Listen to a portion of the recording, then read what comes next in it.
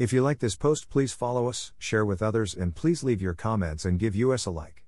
For more information about us and this topic, click here, diningwithjesus.net. Please follow us and share with others. Translate this site into your preferred language. Look for our Google Translator in our homepage, diningwithjesus.net. Traduce este sitio en tu idioma preferido. Busca nuestro traductor de Google en nuestra página de inicio va, diningwithjesus.net. From Pastor Chris White, we trust the Holy Spirit is doing His work in your hearts. The Lord bless you all. Have a beautiful, joyful day. Que el Señor los bendiga. It goes without saying that the only things of eternal value in this world are those that are eternal.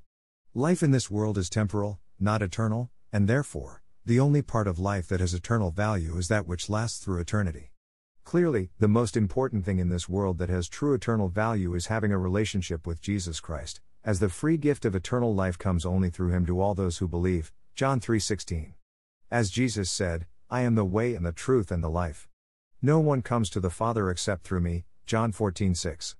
Everyone is going to live somewhere for all of eternity, Christians and non-Christians alike. And the only eternal destiny other than the one in heaven with Christ is one that provides everlasting punishment for those who reject Him. Matthew 25:46. Regarding the abundant material things this world offers, which many tenaciously seek after, Jesus taught us not to store up for ourselves earthly treasures that can be destroyed or stolen. Matthew 6:19-20. After all, we brought nothing into this world, and we can take nothing out of it. Yet our core Christian values often get overlooked in our diligent quest for success and material comfort, and in the midst of these earthly pursuits we often forget about God. Moses addressed this issue 3,500 years ago as his people were about to enter the Promised Land.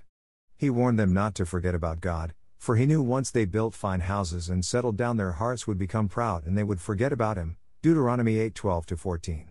There is certainly no eternal value in living our lives for ourselves, looking to get out of life all that we can, as the world system would have us believe. Yet there can be significant eternal value in what we do with our lives during the exceedingly short time we are here on earth. Although Scripture makes it clear that our earthly good works will not save us or keep us saved, Ephesians 2:8-9, it is equally clear that we will be eternally rewarded according to what we have done while here on earth.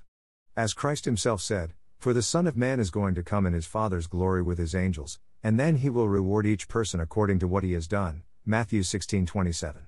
Indeed, Christians are God's workmanship, created in Christ Jesus to do good works which God prepared in advance for us to do. Ephesians 2:10, emphasis added. These good works pertain to serving the Lord the best we can with what He has given us and with full dependence on Him. The Apostle Paul discusses the quality of the works that can bring eternal rewards. Equating Christians to builders and the quality of our works with the building materials, Paul informs us that the good materials that survive God's testing fire and have eternal value are gold, silver, and costly stones, whereas using the inferior materials of wood, hay and straw to build upon the foundation that is Christ have no eternal value and will not be rewarded. 1 Corinthians 3:11-13. Essentially, Paul is telling us that not all of our conduct and works will merit rewards. There are many ways our service to the Lord will bring us rewards. First, we need to recognize that every true believer has been set apart by God and for God. When we received God's gift of salvation, we were given certain spiritual gifts, 1 Corinthians 12:7-11. And if we think our gifts are insignificant, we need to remember that, as Paul told the church in Corinth, the body of Christ is made up of many parts.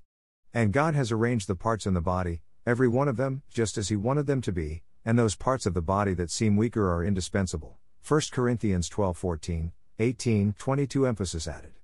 If you are exercising your spiritual gifts, you are playing a significant role in the body of Christ and doing that which has eternal value.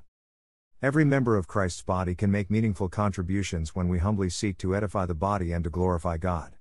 Indeed, every little thing can add to the beautiful mosaic of what God can do when we each do our part.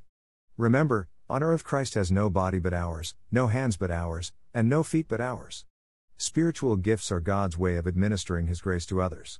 When we show our love for God by obeying His commandments, when we persevere in the faith despite all opposition and persecution, when in His name we show mercy to the poor and sick and less fortunate, and when we help alleviate the pain and suffering that is all around us, then we are indeed building with the gold, silver, and costly stones that have true eternal value.